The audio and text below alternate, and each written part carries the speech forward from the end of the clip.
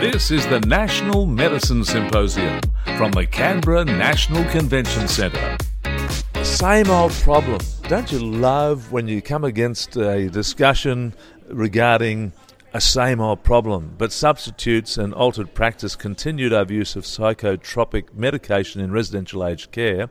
Dr. Juanita Westbury is from the Wicking Dementia Centre, the University of Tasmania, researching the use of psychotropic medicine in residential aged care since the early 2006, and has got a thing called REDUCE, reducing the use of sedatives. So thank you for joining us at the symposium. For those who haven't been able to make it, though, we're going to share your story and your work on our podcast, so thank you. Oh, thank you very much. Yeah. What is the interest there for you? I've been looking at this, I think, since 2006, as you said. But even before that, I was doing medication reviews. I'm a pharmacist, community pharmacist by background. And I also worked in the UK and worked a lot in aged care. And I think I was always really sort of taken aback by the high use of these medications in what are really very old, frail, people. And I just sort of was puzzled why this problem had continued. That's the problem of such high rates of use, had continued for such a long time. And I saw it in Australia and I did see it in the UK as well. So since you started this, have you broken some ground? I hope so. We managed to do a large intervention project. That was through the University of Tasmania. And we had a really great sample of 150 aged care homes around the country. And what we did was we instituted quality use of medicines programs, quality improvement programs. So we raised awareness, we gave some education, and then we followed that up by a medication review process, just a targeted one, just looking at these medications. And we really tried to incorporate the aged care nurse in the home as much as possible, because sometimes they're a little sidelined when it comes to medication reviews. It's usually between the doctor and a pharmacist, but we thought that, especially in this area, aged care nurses are really vital, and their opinion and their support for reducing use of these medications is really important. Oftentimes, somebody in that situation has so much to do with a patient in aged care, more so than a doctor, so their feedback is very important. Oh, very important. And they're the people on the ground, and when we spoke to doctors in particular, they said that they rely almost exclusively on the assessment of the aged care nurse on how the residents are. I mean, they're there day to day, whereas the doctor often comes in sometimes once a week, often not as often, and they really do rely heavily on that nurse's opinion as well. So does this come under the umbrella of over-prescribing then? I think it varies from home to home. I don't like to sort of classify everybody in the same book, but I think that what we found happened quite a lot was that these medications weren't prescribed really very readily, but once prescribed they were rarely reviewed, and people were on them for much longer periods than they were supposed to be on. And that has its side effects, of course. That's right.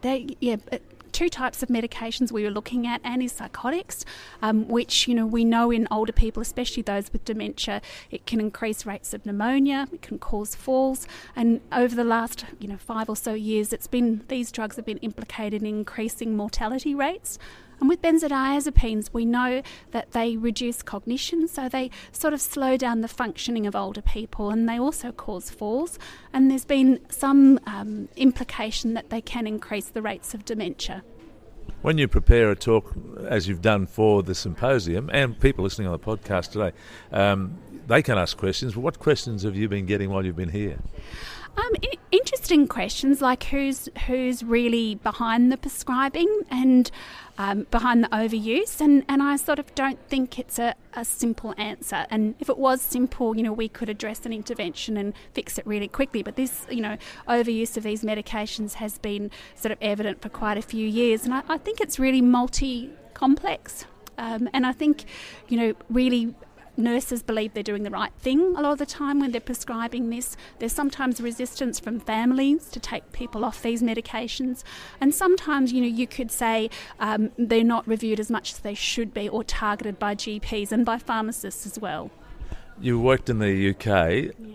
Across the board, this is a problem. Oh yeah, and in the US as well, and it's been reported. I work with some researchers in Holland too, and in the Netherlands, and they find as well, and across Europe and the US and the UK, it is a problem that these medications are used, too often and for far too long.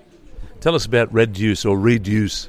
Right. It was actually, we're very lucky, it was funded by the federal government as a dementia and aged care grant, and we sort of put a call out for homes to be involved, any homes that were interested in reducing medication. And the great thing is that we were actually oversubscribed. We wanted 150 homes, and we had over 300 homes contact us in a 2-week period.